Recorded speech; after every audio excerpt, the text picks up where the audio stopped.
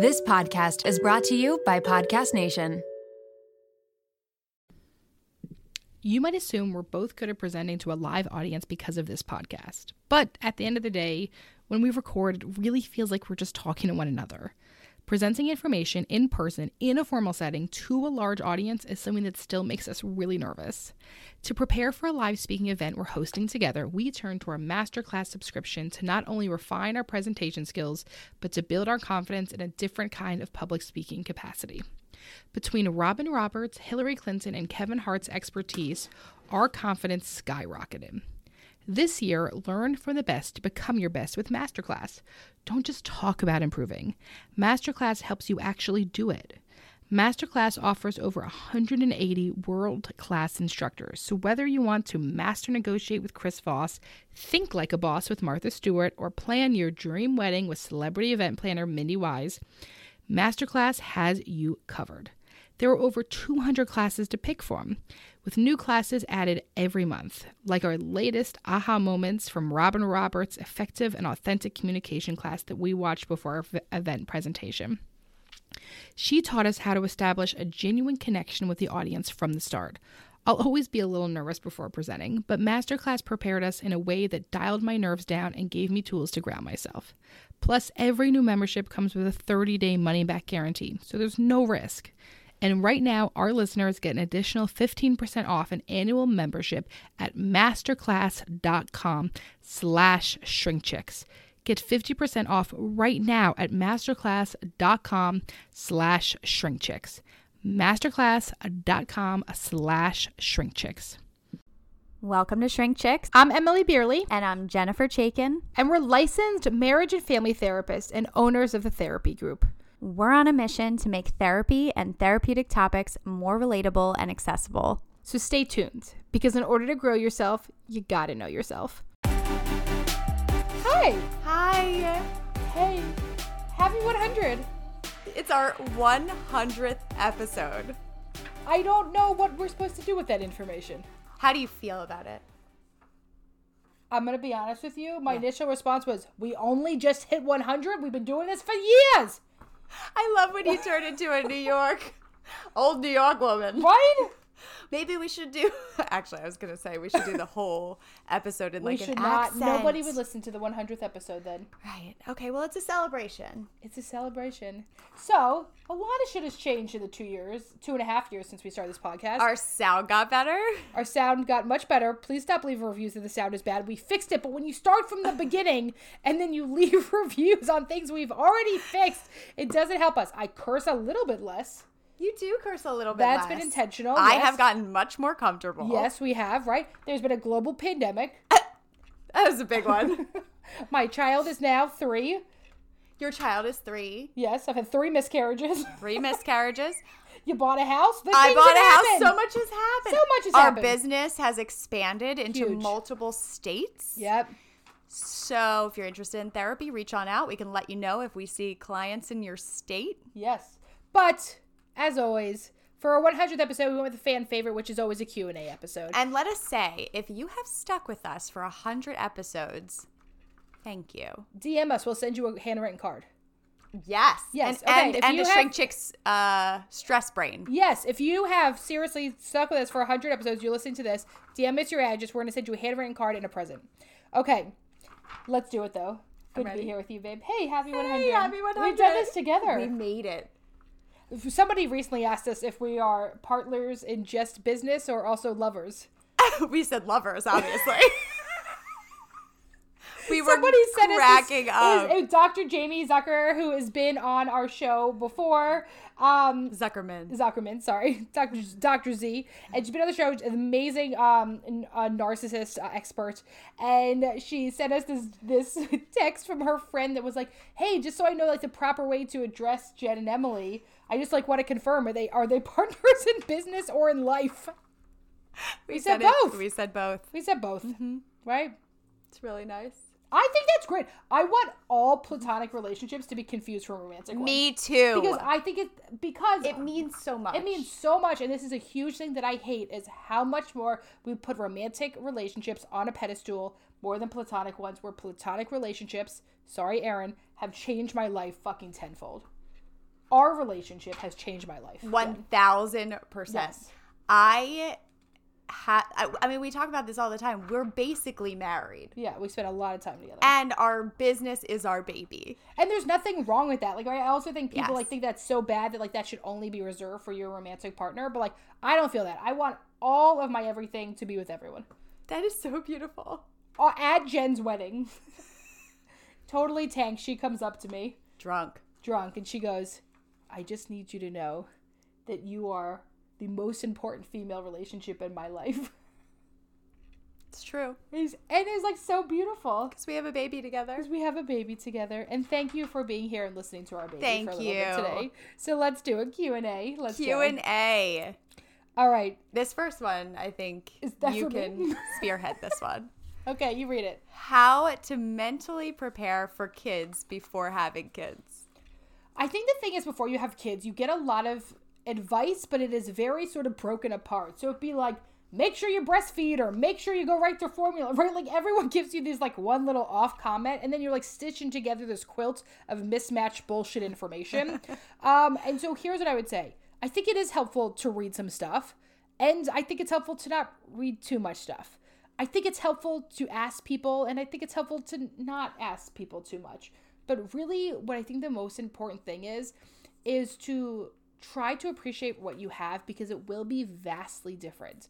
And the best thing you can do to prepare is, of course, buy all the stuff and buy the diapers and get the house ready and prep your dog. But also, Prep your dog. That's like an important part of having a kid. What do you say? What did I say to him? I sat him down one day and I said, Murphy.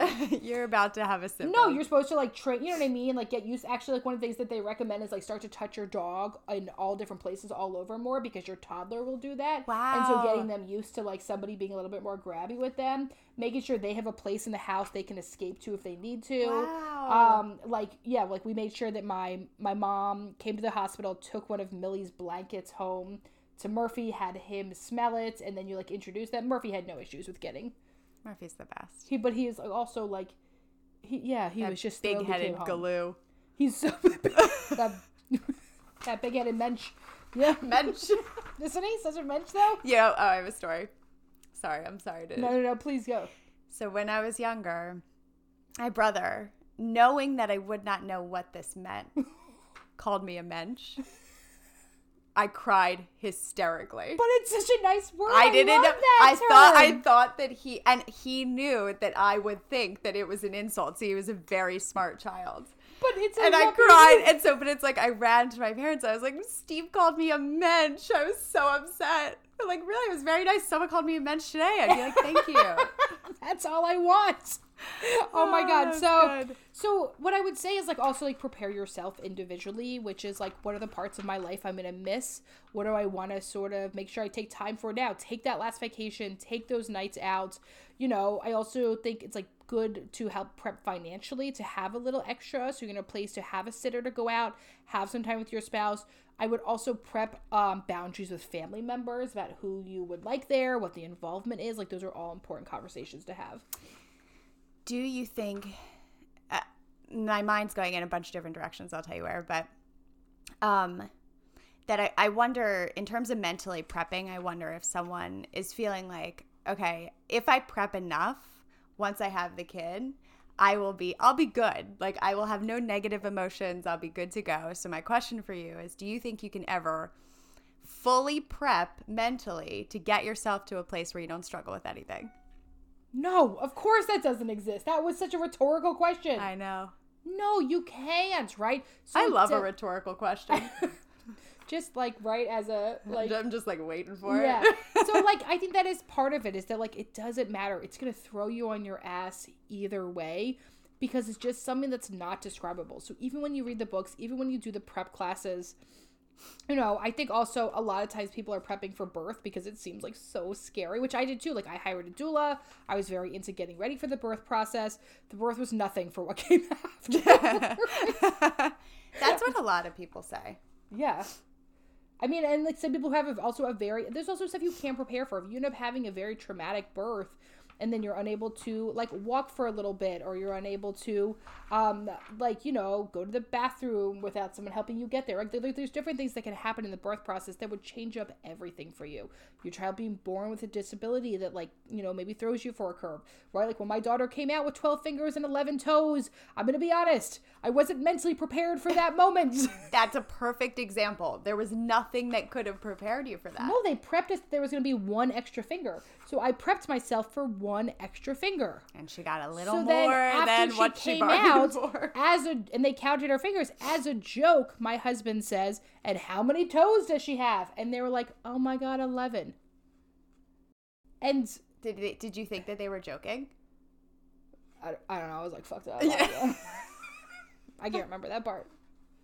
So, like, that's the thing is, like, you can prep as much, but, like, you can't. We have this idea that we can prevent what we can predict, but it's not real. Our anxiety wants to tell us that. The thing is, we can't, and this is when that episode on radical acceptance, next week's episode is on radical acceptance, and this is when that is a very good thing to talk about. Oh, I love that. All right. Beautifully said.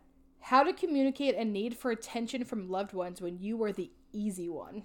Ooh. Quote, unquote. That's a good one for you. Okay, it's such a good one. Why? Because I'm the easy one? Yeah, pretty much. That would be why I said that. Yes, ma'am. So I first want you to think about, what does it mean to me to be the easy one? Where did that role develop for me? What about it was functional for me? Why did I feel like I had to be the easy one? And why do I feel like I have to be the easy one in my relationships now? Is there a fear of, if I'm not the easy one, what will happen in my relationships? Will I be rejected? Will people get mad at me? Will I have no friends left? Whatever that means, right? So I want you to look at what the fear is of not being the easy one. I keep using air quotes, and I realize if you're not watching YouTube, you can't see me. But to ask yourself those questions, dig a little bit deeper into it, the fear of changing that role for yourself, because all in all, you are a social human being that needs love and connection. And just because you are asking for that, first of all, does not make you not the easy one. It makes you human. And so I want you to start to challenge some of those preconceived notions that you might have, that being the easy one or the chill one or the laid back one means that you have no needs. Or that you have no need for connection or love or acceptance, because you are just human. And so to be able to first question those assumptions that in order to be loved, you have to be easy, or you have to not have those needs. So once you start to question that, you start to talk yourself through that, that's when you can say to others, hey, I really could use some time I really could use some time with you. I'm going through a tough situation. Really speak up about what's important to you, or the type of connection that you need, because there's something really important that I want you to remember. Just because you have needs does not mean you are needy. It means you are human. And I am going to stop that right there. Period. Tips on enjoying the current moment / life stage without comparing or feeling overwhelmed. I think there's going to be both in life, right? I think there can be present moment awareness, and also there can be fleeting moments of comparison, right? So the tips that I would have is to do some of that like inner monologue and inner self-talk to calm yourself down. When you notice you're going into a moment of really comparison or thinking about all the stuff you don't have, comparing to other people, talk to yourself and say, hey, let's cut that out. Here I am with my feet on the ground, with my hands on my legs, right? Like doing some like really getting yourself placed. Get grounded Right there. And like that's when we go back to, like, I know we have talked about this before, but this is when we go into that ants and cats, right? The automatic negative thought that just crawls into your brain. You're not trying to think it. It is incredibly helpful to come with a counteracting thought to say to yourself, this shit's not helpful to think about. I'm making myself feel bad. And that's also when it's like really good to get the fuck off social media. Yes. If you're finding you're doing a lot of that, how much time are you also like looking at other people's life and assuming that you're seeing like they're highly real and that's everything? So that's a good day to say, you know what, I'm doing a lot of comparison. I'm going to take a little bit of a social media break this week. I am going to do stuff that makes me feel really good. I'm going to sit down and write my gratitude stuff. So it's not ever going to be that you don't feel these things, most likely, but I think you can feel them way less by being intentional and active about that process. To think about, too, that when you are comparing yourself to others, you're typically comparing yourself to the ones that you see as doing better or the most social, or because, first of all, that's what you're seeing on social media. And that's typically what we do as human beings, is that we will compare ourselves to the people or things that we strive for, that we want, or and so we have a skewed view of what we're comparing ourselves to. And so just as Emily said, to bring yourself back down to where you are right now, and to think about, also I think to think about what are the things that you're grateful for, that you do have, saying things like, oh, I get to have this, I get to do this, as opposed to I have to do this, is a good way to reframe those thoughts too.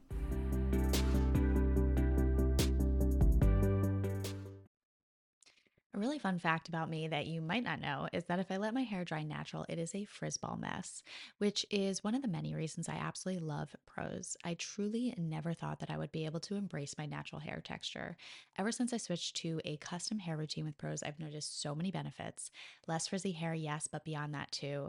My hair is shinier, healthier, and so much more manageable. Filming the podcast every week makes checking out my hair unavoidable, and I have felt so much more confident on camera thanks to Prose. Prose is made for people, not hair and skin types. Personalization is rooted in everything they do. The custom shampoo and conditioner combo, plus the hydrating leave-in conditioner and hair oil, keeps the frizz at bay. It also makes for the smoothest blowout. People keep asking me if I got my hair cut or went to the salon, which is, of course, the highest compliment. Prose isn't just better for you, it's better for the planet. They're certified B Corp cruelty-free and the first and only carbon-neutral custom beauty brand. They even have a review and refine tool which learns from my feedback and adjusts my formula to keep up with the seasons and changes in my life. I used this feature when I moved to my temporary house in New Jersey back to my house post-construction project in Pennsylvania. Environmental factors like water source is something that Prose takes into consideration with their customization. So it was very cool that I had the ability to update my location. Prose is so confident that you'll bring out your best hair and skin, and they're offering an exclusive trial offer of 50% off your first subscription order at prose.com/shrinkchicks. So you get a free consultation, then 50% off at prose.com/shrinkchicks. That's prose.com/shrinkchicks. I am thrilled that the weather is finally warming up here in Philly. I went to switch out my closet the other day from my fall winter wear to my spring summer wear and noticed that I very much needed a refresh. So thank goodness for Quince that allows me to update my wardrobe for the long haul without spending a fortune. Now I have a lineup of timeless pieces that keep me looking effortlessly chic year after year. I refresh my closet with the high-waisted linen shorts that come in multiple colors and patterns, the comfiest cotton tees, and my latest favorite, the smocked mini dress. And don't miss out on their accessories. Quince has the coolest sunglasses and 14-karat gold jewelry to complete any look.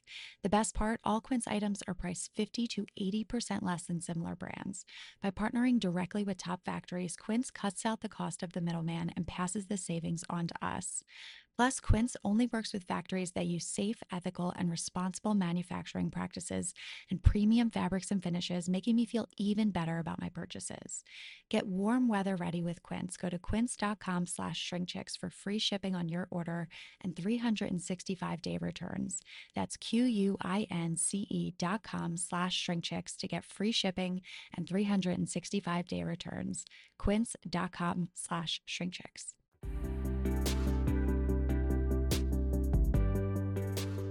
How do I deal with my husband not standing up for me when his family treats me poorly? Oof. So, this is when you have to get to an uncomfortable situation, which is one, you have a few different options here. One is sitting down with your husband and saying, listen, like, I'm starting to hit a limit of what I can take here. I need you to do this. Your next option is also, you're going to have to start standing up for yourself the way you wish he did.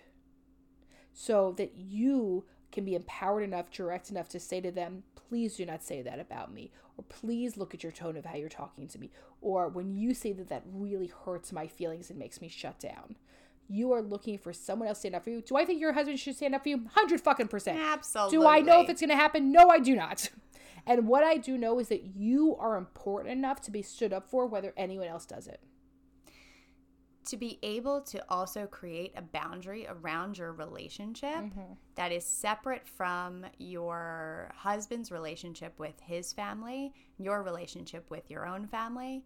When you get married and you form your own nuclear family, making that adjustment from the boundaries that were around your initial family of origin to your own family that you are creating now is so essential. And this is a really good transition point to be able to have that conversation in your marriage where you say, listen, it's important for us to have a boundary around our relationship separate from your family. And so what does that look like? Maybe that's something we can do together, right? How do we stand up for our marriage together?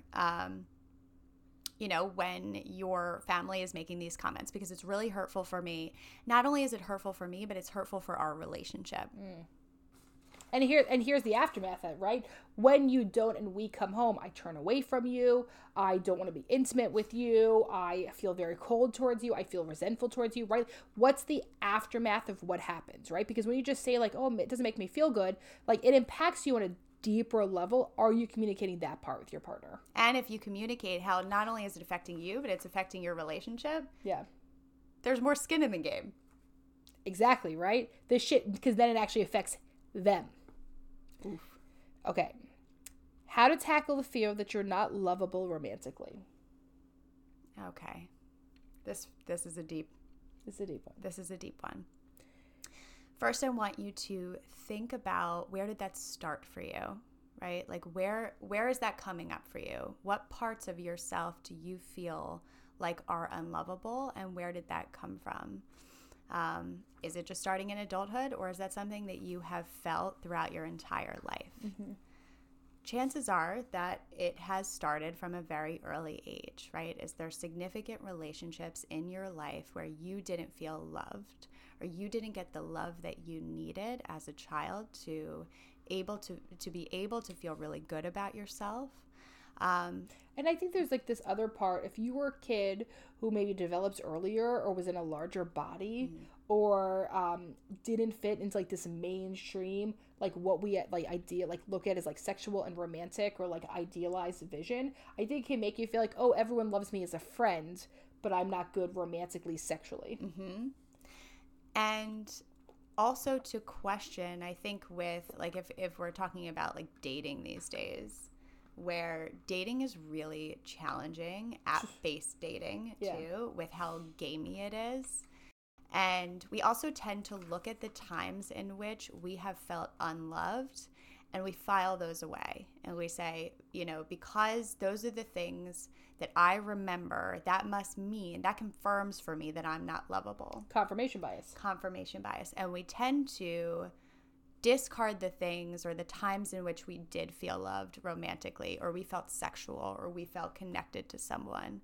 And so because the confirmation bias piece, it's a really painful experience. And sometimes those painful experiences stick with us way more than those positive experiences because we're discarding those positive ones. Yep. That's interesting, because somebody else had written in. You stole my Q&A paper. Is that why I'm the only one asking the questions? Just wanted you could have them. I just wanted you to know. That's why it's just me. I was just staring at you. Okay. So that's funny, because somebody had said, will you ever venture into dating advice? Yeah. What advice do you guys want? Let us know. Yeah. Write in anything. We'll literally answer anything. We venture into that a bit. We'll answer literally anything. We have no boundaries. Somebody else, just because it's a quick one, do you think antidepressants kill your libido? It's not that we think. There's literally research. Right. That's like just, I don't know, evidence, data. It like can drastically affect your libido. But also, if this is a woman that's writing it in, often women in estrogen have responsive desire. And so what that means is also that arousal precedes desire. So also, am I welcoming arousal? But what some people can say is that often antidepressants can hurt it from actually having a climax or having an orgasm. And so you can have that. if you're finding that this is a big thing, I would talk to your doctor about switching that up. Now, if you love your meds so much and they're the one thing that keeps you solid in this earth and you're like, fuck it, I'd rather have this than a Xyre, there is absolutely nothing wrong with that. But yeah, not an opinion, just a fact that it can. Because depression also kills desire. It's a very good point. Right? Like, depression is also going to kill your desire. So, well, it's funny because, like, I often have heard one of the big things that people will say when you, like, talk to them about going on meds, and this is, like, goes back to the stigma of medication, is, well, it's going to make me gain weight. Okay, sure, maybe, but one, what's so wrong with gaining weight? And, like, if you're telling me something can literally make you from not having, like, suicidal ideation and depressed mood, but you are 5 to 10 pounds heavier, that seems like a solid trade-off in my opinion. I completely agree. Like, I'm taking that weight. 1,000%. There is nothing wrong with having that. You know what I mean? Like that, there's right? Such a fear. And we did a whole episode on medication if you want to go back and check that out. But there's a huge fear around, I think there's a big fear too around like, oh, once I go on, I'm never going to be able to get off. Which is not true. It's not true, but also, what's the fear of that? Okay, yeah, what if you never get off? I'm never getting off Zoloft. I mean, I literally tattooed it to my body. Yeah. It's something. It's something that's keeping you alive. It's keeping you sane. It's keeping you functioning, right? If you had, I don't know, high blood pressure, you would take a blood pressure medication. Yeah. Anything else? Anything else you would not stigmatize in the same way that antidepressants are stigmatized. Yep. And it's the exact same thing as if you were to take medication for something physical. Yeah. Okay. Sorry, do you want me to read one? I guess so. Now that you have your paper back.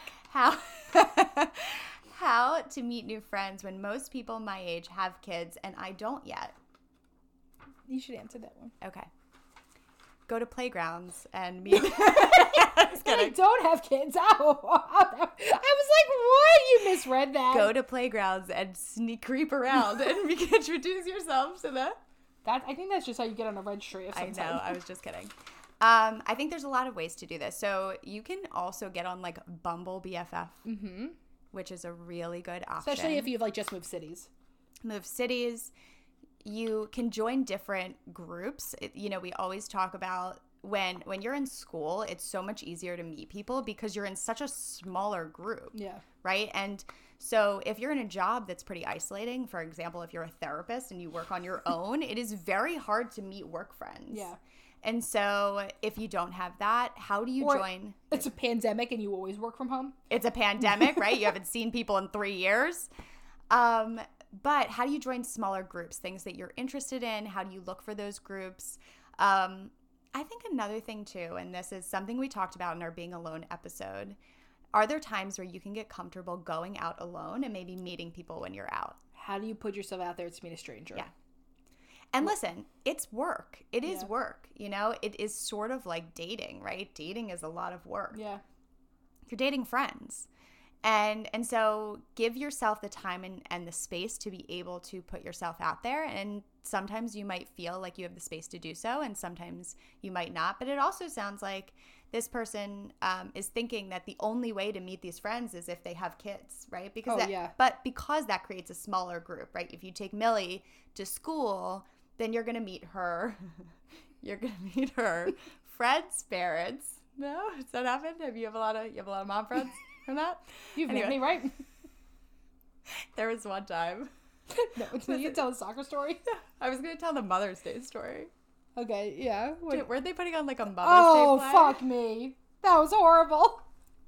Emily, you should probably tell it because I don't even know the full story, but she was texting me during it. So it's like, there was like a Mother's Day event at my kid's school, right? And it's like, and I have one of my good friends, her son goes to school with Millie. He's in a different class, right? So I'm like texting Ashley. I'm like, you gonna come? She was like, no. I'm like, fuck me. But like, I don't know. They're like performing this little thing and I didn't want her to like be there with like, I don't know, whatever. I like went into this whole thing. First of all, long story short, I should have gone. She would not have noticed, wouldn't have mattered. Could have just picked her up and jacked off. It's fucking gotten out there. Okay. So we're like sitting at this thing. Everyone, it's also the pandemic, right? So, like, people are wearing masks, everyone's sitting far away from each other, you're, like, in these things, it's awkward as hell, and then they, like, pass out these little cups, and I'm like, oh, shit, they're bringing us all champagne. It was apple cider. Of course. Because, it's a because it's a children's great, school. they're bringing us shots. And I'm just like, and I'm like sending Jen texts like, I gotta get out of here, man. Like, it's making me so anxious. Like, just like don't do well with stuff like that. Like, I just have always struggled to, I don't know. Which is funny because like I have a ton of friends. Like, I feel like the way I'm saying this makes it sound like I don't have relationships. Very easily. Yes, but like I have not in motherhood. Like, I have not made friends with other moms.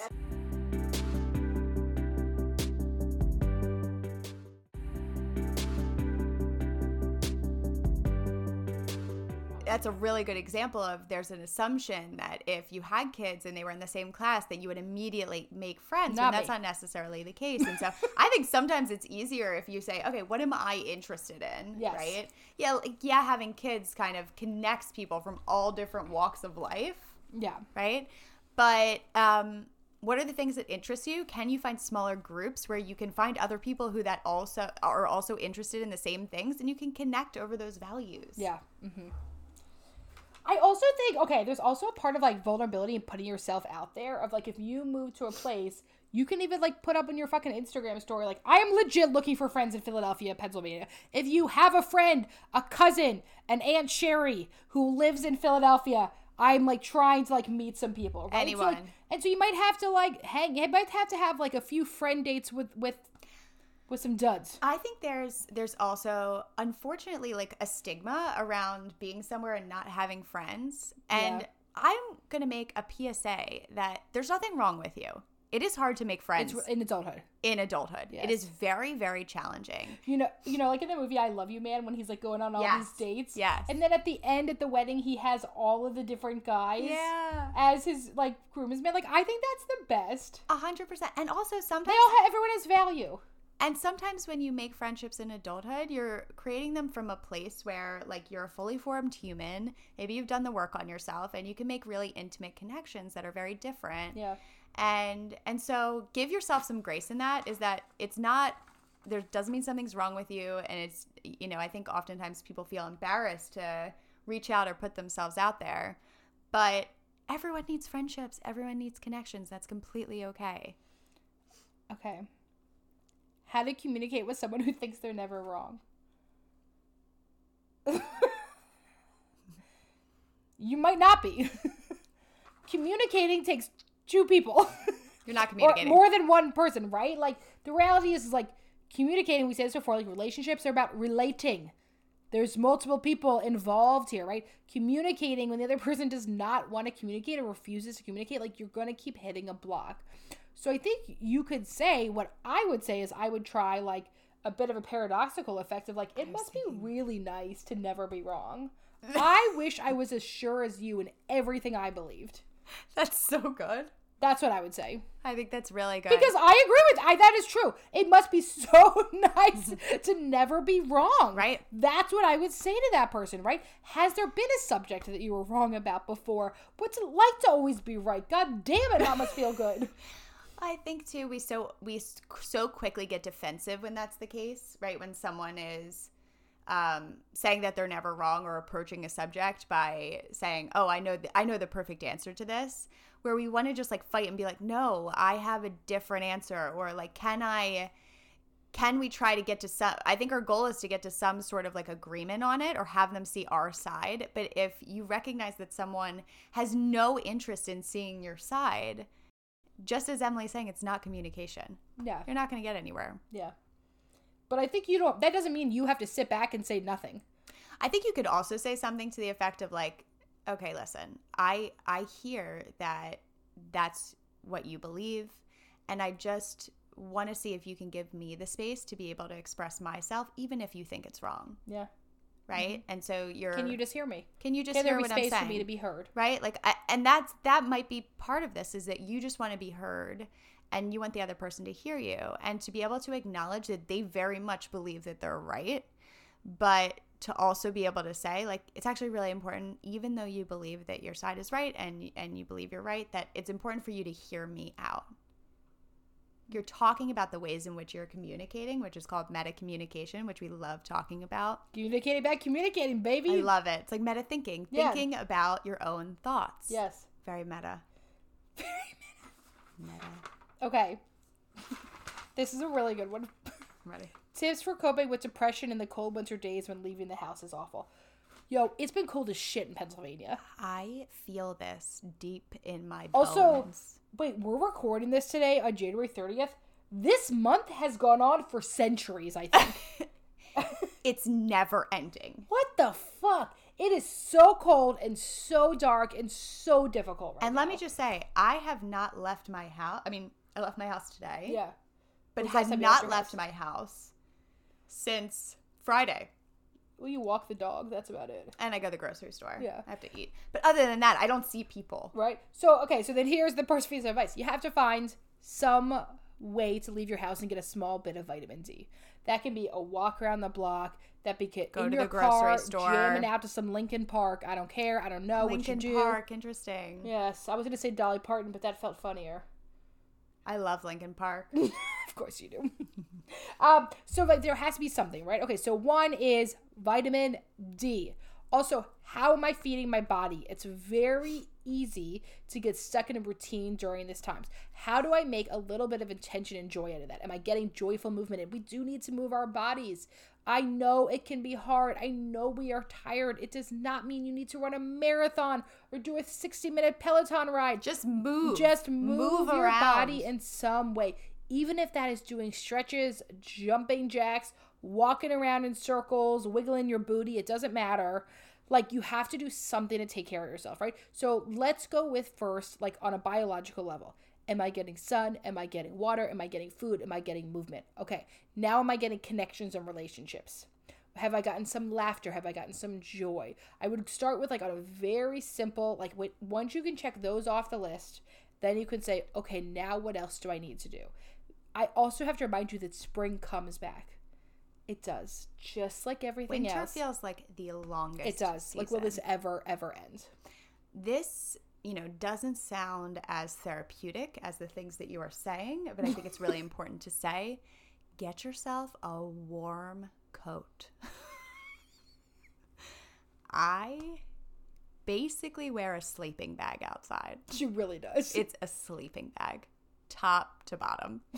But if you are someone who hates the cold as much as I do, And I sent you a heated blanket. and you sent me a heated blanket and a heating foot thing because I am so goddamn You are cold in my cold, old yes. house, but I hate being cold. So if you're one of those people who hates being cold and you're like, I'm not leaving my house, you get yourself the warmest coat because you have to be able to go outside even if it's for 5 minutes. Because otherwise it will You suck do. the life out of you. You do have to find some way. I know it's cold. I know it's horrible out, right? Like, and like there has to be something. It doesn't mean if you stay out there for a long period of time. No. Like, are you being intentional? And so maybe that means every single day you have a checklist.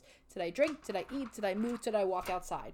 And once you can check all those off, you can say, okay, I did it for today. Now I have to just survive till tomorrow. I think also being very intentional and recognizing if you're doing a certain activity, what's the point in which you hit where you're like, okay, this is no longer serving me anymore. Yeah. Right? For example, if you're on your phone, you're scrolling, right? That's an easy way that we try to cope with being inside, where you're like, okay, this is helpful. I'm kind of, feel connected to people or distracting myself. Is there a point that you hit where you're like, whoa, this is making me anxious now, or it's making me more depressed? Or if you're watching TV, right? Have you been watching it for a long time? You're hitting the point where it's no longer serving you. What else can you do? Throw some different activities into your regimen, whether it's reading a book. Emily has gotten really into reading books. I've read 3 books this month already. Unbelievable. January's been long, but I've been reading through it. She's really been reading for But pleasure, only for which pleasure. is wild. I said to myself, for 2022, I am done reading. We read so much shit for work. I said I'm only reading for pleasure. If you're a therapist listening to this, please read for pleasure. Read for pleasure. I have not been able to do it either. No, it's I so good. just read. Like, I think if you started with the 7 Husbands of Evelyn Hugo, I think you'd be able to do it. it's like, You need one to trap and I you know in. that you relate to this. I'm like, I feel like if I'm reading, I should be reading. Oh. I know. It's But really that's bad. a should, man. That's it's a a should. should. If You've you're a gotta therapist, read for you pleasure. have to It read really, for pleasure. It is so. Honestly, I know I'm so lame to say this, and I'm someone who loves television, by the way. Like, half my personality is based on television, and I'm telling you, reading for pleasure is so good. But especially, like, I think so many people are like, oh, I don't like reading. I'm like, dude, you don't like reading academic shit because that's what we all were made to do for so long. We were told what we had to read. Reading for joy and pleasure is the most amazing thing to lose yourself in. It really is. Okay, I have a Dear Em and Jen to end this Q&A Our 100th episode. episode. 100, here it is. Ready. Dear Em and Jen, what should you do if you think you may be a narcissist? My dad is one and I'm realizing similarities in me. You know what I'm going to say. You go first. I have a thought too. If you're asking, you're not. That's what I was going to say. If you're writing this in, you're not a narcissist. But there can be narcissistic traits, especially by proxy. If I grew up in a house that these behaviors were modeled, I might have to be very intentional about like what we'd say is like is opposite action, which is like a big thing that we talk about like in terms of like OCD, where you have to do like opposite action, right? Opposite action is doing not what your first thought is, but purposely doing something different. And so if this was behavior that was really modeled for you growing up about how needs were met, about how, you know what I mean, you took advantage of people, any of these different things, I want you to take a look and say, not who is my dad, who am I, and who do I want to be? What are the values I think work and how am I implementing them into my life? I love that. That's exactly what I was going to say. If you're asking, You know, it's not, yeah. because if you were a narcissist, you would not care. And you're definitely not writing that into... You're also one, you're not listening to this show. And as a narcissist, there are no narcissists who are listening to this show. You're not listening to this show and you're not writing into this show. Because you would have no interest in helping yourself because you would think you were doing great. Or listening to two females. Right, exactly. Oh, yeah, that. It's so true. You would think I have nothing to change. Yeah. I'm fine. Yeah, and you would think that we're annoying for talking about this kind of stuff. Right. So guess what? Yeah, you're good. You're not a narcissist. But look at some of the traits. How am I hurting people? One of the things we do need to take responsibility is, what did I do to hurt others while I was hurting myself? What are the ways I have taken advantage of other people? What are the ways I have committed harm? That is our responsibility to do. But no, doesn't mean it's diagnosable. Just means you might want to look at some shit. So hey, 100 episodes. 100 episodes. Thanks for sticking with me. 100 episodes. Loving you, baby girl. Loving you. And loving every single person who's listening. So if you like today's 100th episode and you listen, don't forget, you're going to DM us your address. We're going to send you something. If you've listened to all 100, if you've stuck with us this long, holy shit. Hey, as always, please rate, review, subscribe. Obviously, just review 5 stars, because if you hate it, then you don't have to do that. This isn't for you. Step away. This is for someone else. If someone was a narcissist, they're going to be like... Yeah. Please rate, review, subscribe, follow on Apple Podcasts. You could also rate on Spotify. Send this episode to a friend if you liked it. Subscribe to us on YouTube. Follow us on Instagram. 100 motherfucking episodes. We did it. And as always, we love you. And to grow yourself, you gotta know yourself. We'll see you next week.